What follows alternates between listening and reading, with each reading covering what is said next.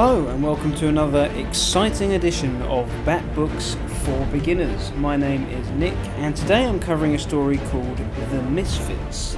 This covers issues 7 through to 9 of the Shadow of the Bat series. It came out in 1992. It was written by Alan Grant, who also wrote the last story I reviewed, The Last Arkham, which I enjoyed immensely. And the art is by Tim Sale, who you may be aware of through The Long Halloween or Dark Victory. I really enjoyed both those books. The art in particular was very interesting, so I'm eager to see what he can do here in a regular comic storybook arc. So, the question is, who are the Misfits? What is that? Some kind of joke on your name? Chancer, a costumed criminal from Texas, arrives in Gotham City. He steals money from an armoured truck and comes into conflict with Batman.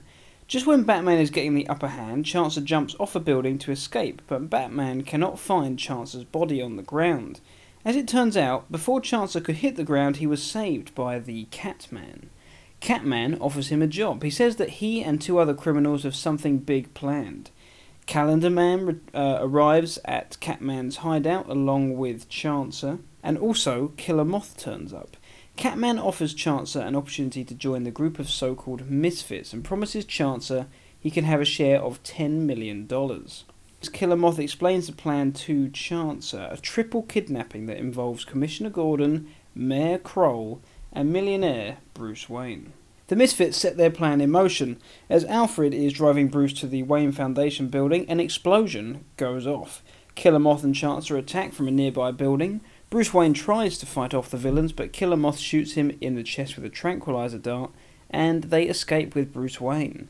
Meanwhile, at a charity gala, Calendar Man and Catman activate a device that sends low-frequency sonic waves flying into all present, and they manage to escape with James Gordon and the Mayor.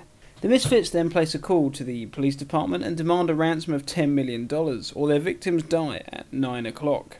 We learn of another character called Nimrod, who is searching for the villain Chancer.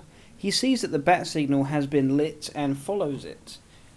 He arrives and hoping to meet Batman, but Robin arrives instead.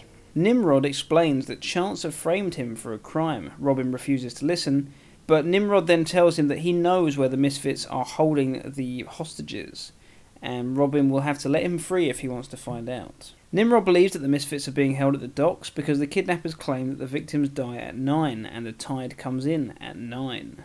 And meanwhile, at the hideout, the Misfits take Bruce Gordon and Mayor Kroll and they put them in a crate hung over some water. And Killer Moth, whilst the others aren't looking, decides to lower the crate and tries to drown the hostages. Robin arrives at the docks and tries to infiltrate and find out where Bruce is with the hostages, whilst the Misfits deal with the ransom that's being brought by Sarah Essen Gordon, Commissioner Gordon's wife. The Misfits get the money, they run away, they begin to divide it amongst themselves, and then Nimrod, who's been following them, arrives, gets involved, tries to stop them, but gets shot by Killer Moth in the leg, who attempts to kill him. Robin saves Bruce from the underwater crate along with the other hostages, and Bruce quickly changes into Batman and arrives to help Nimrod in the fight. He battles the rest of the Misfits and is victorious.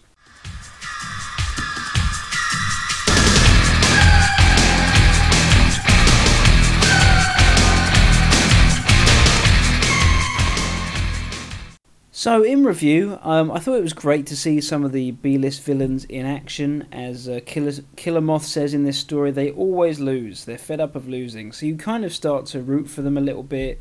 They're fun to read. You begin to like them. It's kind of tongue-in-cheek, because we know these villains are a little bit silly.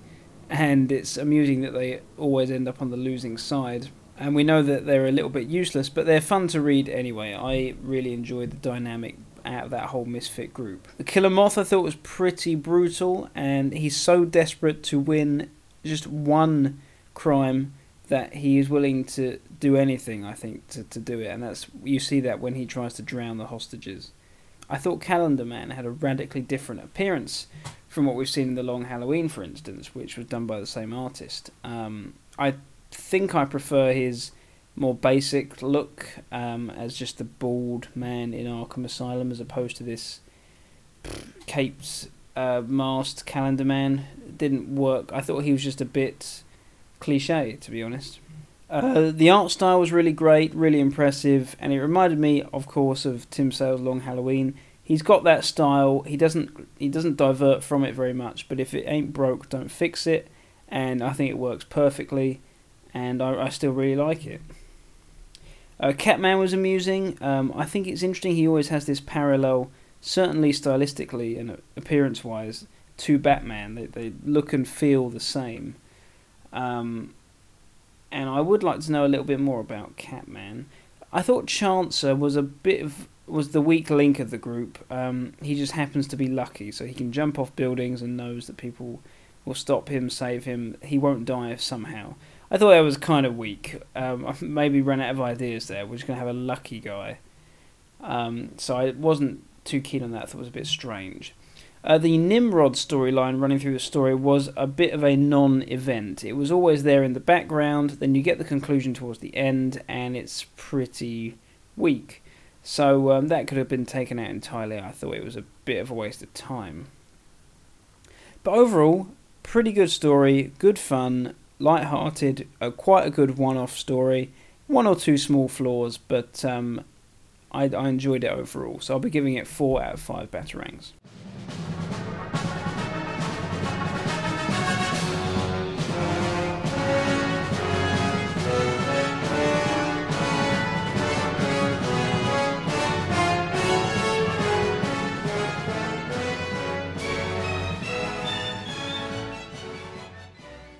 So next time our focus is shifting back to the Tim Drake Robin, as we return to a series that I started a few episodes ago. That was Robin, A Hero Reborn, as we saw Tim Drake take his first steps as the new Robin. Now we're looking at the sequel to that, called Robin, The Joker's Wild. And here we're going to see Tim face another big challenge in his early Robin career as he takes on Batman's greatest foe. How will Tim do? Find out next time. I've been Nick, and now I'll send you back to Dustin and the guys. See ya.